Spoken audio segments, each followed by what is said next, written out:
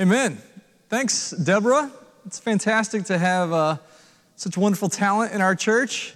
It's a beautiful reminder in times like these that God's eye is on the tiniest little sparrow, and that we can know that He watches over us as well. When we feel anxious, when we feel isolated and alone during these times, God is continuing to be Emmanuel, God with us. That's an important truth to remember this morning.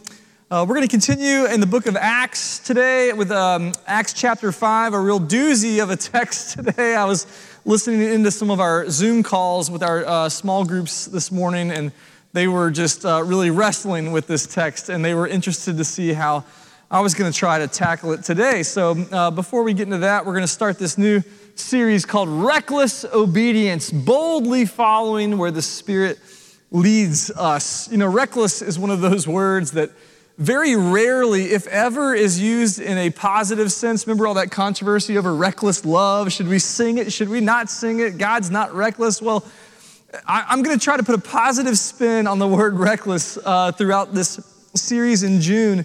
It may sound like an oxymoron, reckless obedience, or not an oxymoron, an oxymoronic phrase, I guess. How can someone be both reckless and obedient? Are those two separate things? Well, reckless, again, it has these bad connotations. Reckless driving. I'm sure none of you have ever been pulled over for reckless driving. Reckless endangerment. These are not good things, right? I'm not advocating for being reckless in that sense.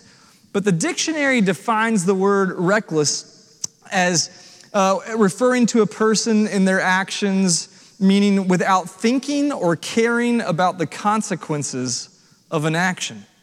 Without thinking or caring about the consequences of that action. Kind of a come what may attitude, maybe reflexive, not thinking through it, but just doing it. That's kind of what I'm getting at.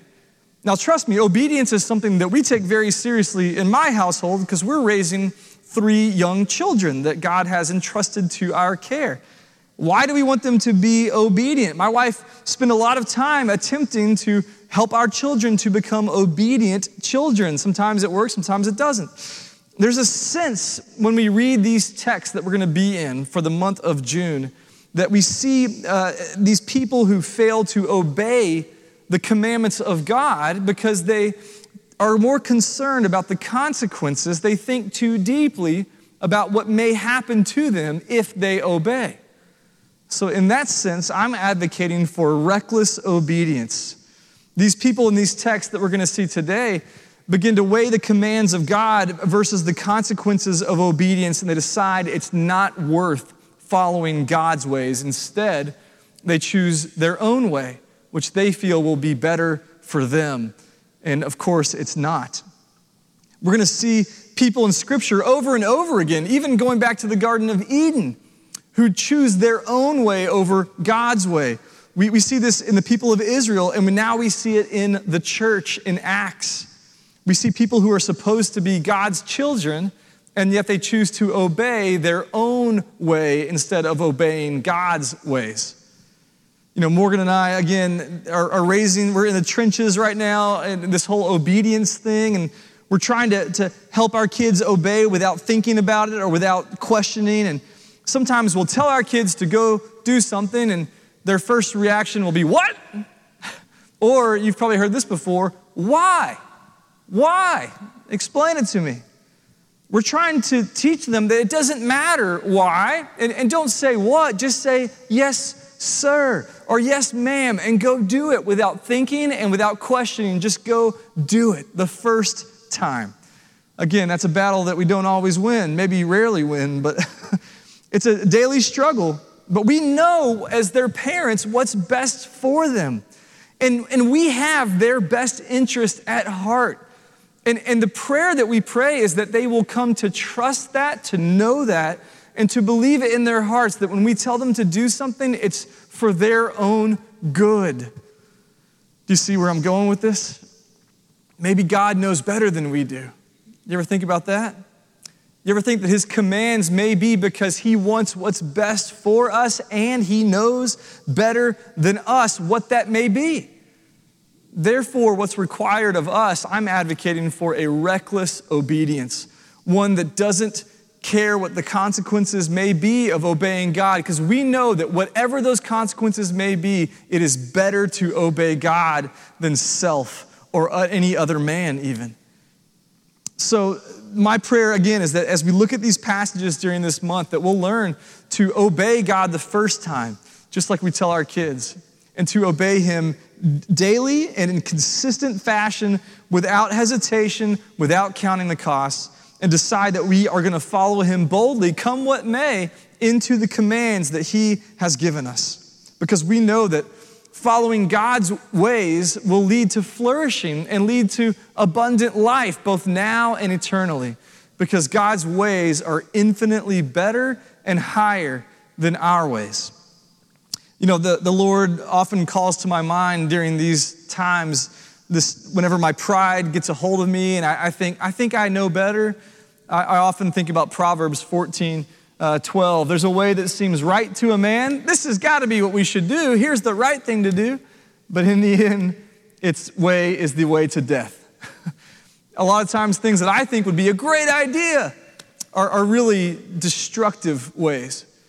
Following God's ways will lead to life and flourishing. We can trust that always. So we're going to start again with this text in Acts chapter 5. Again, this is a text that I've never preached on, and I don't think I've ever heard a sermon on this passage from Acts 5 ever. Charles Spurgeon, he was the prince of preachers, right? This British Baptist pastor, by the way, he was one of us. In London, this huge cathedral, he compiled these anthologies of preaching. It was called 20 Centuries of Great Preaching. 60 volumes, thousands of sermons, not one sermon on Acts chapter 5, verses 1 to 11 that we're going to cover today. Not one single sermon on it. It's definitely not a text that I would have chosen, but it's one of those passages that helps me know that God is the author of the Word of God, because if I was writing the Bible, I would have left this out. Any reasonable human would have left this passage out because it's difficult and we don't like what it has to say necessarily. But it's clear that the Lord has it in there for a reason. There's something for us in it today. So I want you to open your mind, open your heart to whatever the Spirit may be teaching us today. I had a wise seminary professor who told me that, he told our class that whenever we encounter texts like these in the Bible, and there's a lot of them, if you actually read through the Bible, there's a lot of texts that are problematic to us, texts that rub our modern sensibilities the wrong way. This professor said, whenever you encounter a text like that, a text that you are bothered by or disturbed or you can't explain it, you don't understand it, he said, when you hit a text like that, set up a little altar there. Set up a little dedication to God and just worship. And say, God, you are so far beyond me. Your ways and your word are so far beyond any human comprehension. And I just worship you for your goodness and for your greatness. And that's what we're going to do today, because I don't understand this text and I'm not going to be able to explain it in a way that may satisfy you today. That's okay. God is bigger than that and He can handle it, I promise. So last week we closed the sermon by introducing this figure, Barnabas, in Acts chapter 4, verse 36 and verse 37. We saw Joseph, who was also called by the apostles Barnabas, which means son of encouragement, a Levite, a priest, a native of Cyprus, a Greek. He sold a field that belonged to him and brought the money and laid it at the apostles' feet. Barnabas becomes a rock star in the book of Acts. He accompanies Paul on all these missionary journeys. He's always encouraging everybody, and he's just a great team player. He sells this field, gives away all that he has. He's a great guy. A lot of believers are doing this. We're told in Acts 4 that a lot of new converts are selling their possessions and laying everything they have at the apostles' feet, not so that they can build cathedrals, but so they can care for the poor, so that they can take care of the marginalized and those outcasts who have no means to sustain themselves. The church should care for one another in those kind of sacrificial ways. It's an exciting time. The end of Acts 4, everything's going great at First Baptist Church Jerusalem. We see that the apostles are just rocking and rolling, and God's doing amazing things, and every day new converts are being made to the faith in Jesus Christ. It's an unstoppable church. We saw last week how that church was full of unity, grace, power, and care for one another. Great, exciting, positive message last week. This one may be a little more difficult, okay? So bear with me. I've seen this happen in churches, and you've probably seen this too. In seasons and in times when ministry is going great, things are rocking and rolling, the church is unified. Our enemy, Satan, can't abide that. He can't stand it when churches are actually doing what they're supposed to be doing. So he gets riled up and he comes and attacks those churches in a very intense and pointed kind of way. He moves in to disrupt what is happening, and he moves in with a vengeance.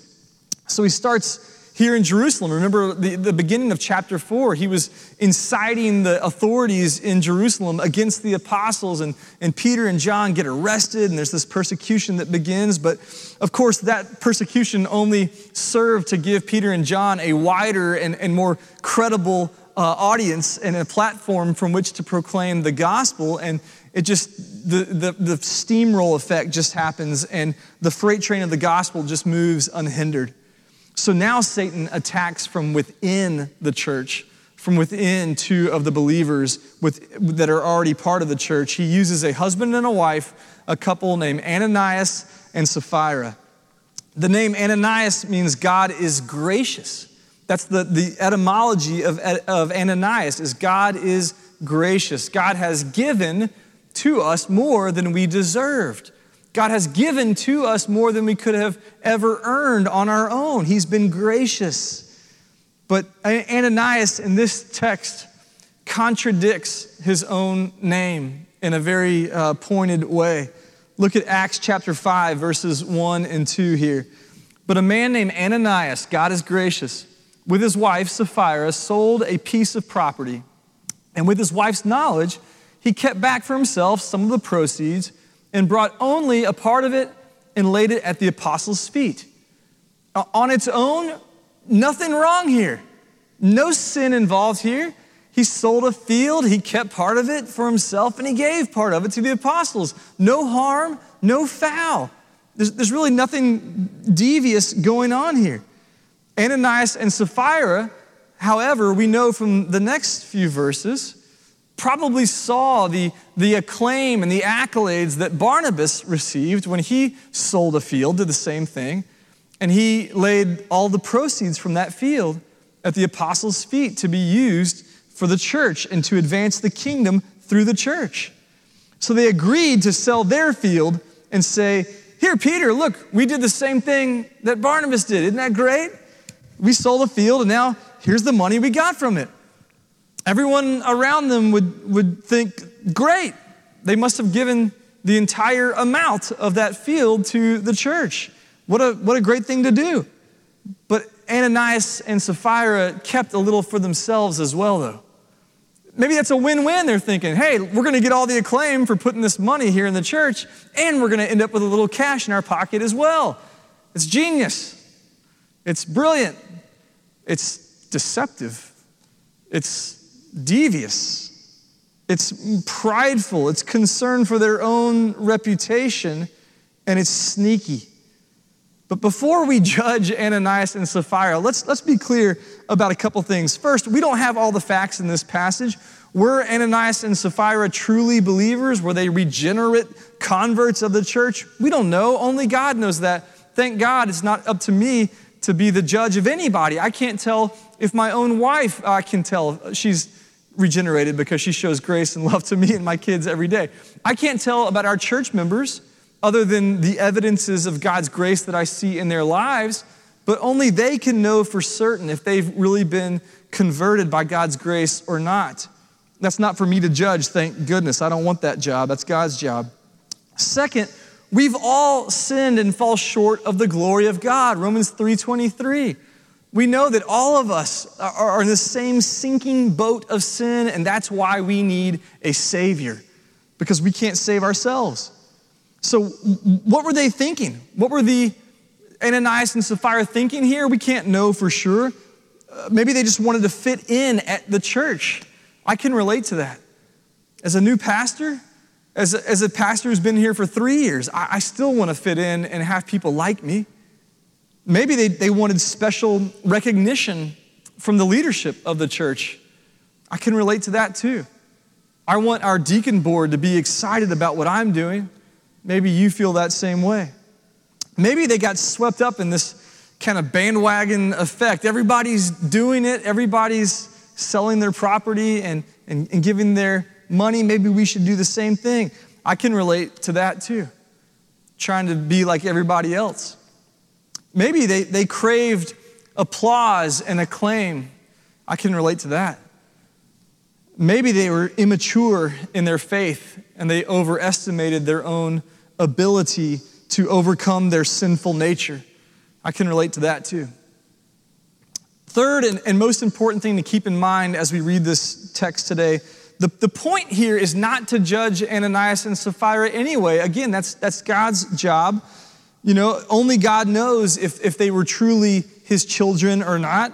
The point of this passage is so much deeper than what Ananias and Sapphira did. The point of this passage is a lesson for the church. The point of this passage is to help us today in June, this weird 2020 year that we're in, to realize what God is teaching us about how to be the body of Christ. What is it that God wants us to learn? Let's keep reading here. This is where it gets messy, okay? Ananias lays his gift at Peter's feet thinking, all right, let's bring on the applause. But Peter doesn't smile at him and say, wow, thank you so much, Ananias. Look at verse 3. Peter sternly says, I assume, Ananias, why has Satan, the accuser, the deceiver, why has Satan filled your heart to lie to the Holy Spirit and to keep back for yourself part of the proceeds of the land? While it remained unsold, did it not remain your own? And after it was sold, was it not at your disposal? Why is it that you have contrived this deed in your heart? You have not lied to man, but to God. Really, in verse 4 there, Peter is emphasizing the voluntary nature of giving to the church. No one's under compulsion to give everything to the church. Again, it would have been fine if Ananias and Sapphira had said, here's half the proceeds, but we got some bills to pay, so we're going to keep half of it too. That would have been fine. But instead, there was deception. There was spiritual deception. And Peter makes it clear at the end of verse 4 there that this deception was not only to the congregation, it was to God. This was not something that the Spirit prompted Ananias and Sapphira to do. It was something that Satan prompted them to do. The sin was the spiritual deception and the lie. And that grieves the Holy Spirit who now indwells the church. Remember that. They could have been honest again, but this calculated lie and deception is the issue here. And here's the thing with lying and deception. Sin always begets sin. Sin always begets destruction. Sin inevitably leads to death and destruction every time. And look at verse 5 and 6. When Ananias heard these words, he fell down and breathed his last. And great fear came upon all who heard it. The young men rose up and wrapped him up and carried him out and buried him. Okay, I know this is harsh, right? This is a tough sentence that the Lord pronounces upon Ananias. It's not Peter who kills him. This is a sort of divine judgment that happens in this split second. It probably really surprised Peter, is my guess. If you're bothered by this, I get it. I am too in a lot of ways, but let's keep reading, okay? Verse 7. After an interval of about 3 hours, his wife came in. This gets worse, okay? Not knowing what had happened. No one told her, no one warned her. And Peter said to her, tell me whether you sold the land for so much. And she said, yes, for so much. But Peter said to her, how is it that you have agreed together to test the Spirit of the Lord? Behold, the feet of those who have buried your husband are at the door, and they will carry you out as well. And immediately she fell down at his feet and breathed her last. When the young men came in, they found her dead, and they carried her out and buried her beside her husband. I emailed our small group teachers the curriculum for the lesson that's based on this text today, and one of them replied, "I don't want the curriculum to this text. I don't want to deal with it. This is such a terrible passage. It's such an awful thing that happens. How could the Lord be so harsh and judgmental?" Here's the thing to remember. God's ways are meant to liberate and lead to freedom. Jesus is so harsh on the Pharisees and on the authorities who seek to put extra burden and shackle the people of God in chains of slavery once again. This passage isn't meant to be a reinforcement of this idea that if we don't act right, God's going to zap us. That's not the gospel. That's not what this passage is saying either. So get that in our heads first. The gospel is about freedom and liberation, not being good so that you don't get struck down, because that's not true at all anyway. This obviously is a lesson for Peter. He's a rookie pastor, kind of like me as well. And I'm still new at this, and I make mistakes all the time in pastoral care kinds of situations and conversations, but I can't ever recall rebuking someone to the point of death. I don't know a lot about pastoral care or ministry. I'm no expert, but apparently this didn't go well for Peter. I wouldn't have counted this as a win if I was Peter in my ministry handbook. Peter, remember Peter had just been shown this unbelievable radical grace after denying his Lord and Savior 3 times in a row, just as Jesus prophesied. Even though Peter said, "I would never deny you," and then he does it. And then he's restored on that beach as the disciples have a charcoal fire going and they have a fish breakfast together. And Jesus says, "Peter, feed my sheep." And he restores him back through this radical grace. Peter, who'd been shown that grace, doesn't seem to extend it here in Acts 5, does he? You know, I think, again, the point is not to judge the character of Ananias and Sapphira, neither is it to judge the character of Peter. That's not the point here either. The point here is not the character of these humans, but what is the character of God? What is the character of the Holy Spirit? What is God up to in this passage, and what are the practical implications for having the Holy Spirit now indwelling his people? And what does that mean for us today as a church to have the Holy Spirit here among us? Let me give you a few lessons that I see here for the church that I think we should learn from Acts chapter 5, verses 1 to 16. The first lesson is divine judgment leads to a reverent fear. Now, when the Bible talks about fear, it's not like terror, like, "Oh, I'm scared." That's not what it's talking about. This kind of fear means a holy and proper reverence. The best definition I can think of for this kind of fear is to realize who God is and to realize who we are. Realize who God is. He is supreme. He is master. He is sovereign. He is all-powerful, all-knowing, and all-present.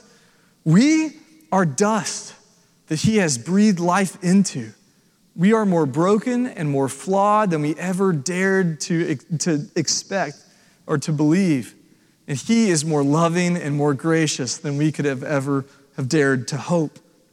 And what's fascinating is the word in verse 11. Go back to verse 11. Great fear, the word is phobos, right? In Greek, phobia, we know that. But it's the same word that's used in Acts chapter 2 when the Spirit first shows up. Look at Acts 2, verse 43. Awe came upon every soul, and many wonders and signs were being done through the apostles. This is a beautiful thing. 3,000 people were just added to the church of Jesus Christ in Jerusalem. And now we see awe comes upon. It's the same word, phobos. It means a proper, respectful reverence and an understanding of who God is and who we are in light of that. I love how John Piper defines this kind of fear. He says this kind of awe and reverence of God corresponds with humility and lowliness and sensitivity of heart. The sheer majesty of God, as well as the holiness and justice and power and wrath of God, cannot be approached in a cavalier spirit. It would be insane to think we can just stroll up to the creator of the universe and have a cavalier spirit. We are blind if we think we can do that without trembling. I think that's right. I really think that's a wise way to say it.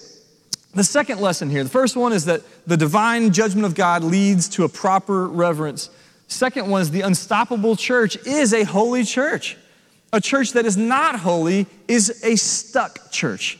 We know that if a church is going to be unstoppable, it must be holy because the presence of the Holy Spirit in us changes everything. He makes us holy as a body from the inside out, both individually and corporately. Look at 1 Corinthians chapter 3, verse 16. Do you not know that you are God's temple and that God's Spirit dwells in you? If anyone destroys God's temple by taking that holiness away through sin, God will destroy him. Sin leads to destruction. For God's temple is holy and you are that temple. It's important to remember that if we're going to be an unstoppable church, we have to take holiness seriously. In our culture, this is not a very popular thing. But look what happens once the judgment takes place on Ananias and Sapphira. Look at the church commits to holiness. The Holy Spirit reigns. And look what happens in verse 12.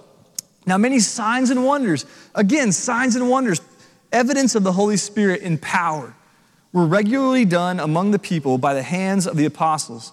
And they were all together, unified in Solomon's portico, part of the temple. None of the rest dared join them, but the people held them in high esteem. And more than ever, believers were added to the Lord. Verse 13 said no one dared to join them, and now it says that more and more believers are being added.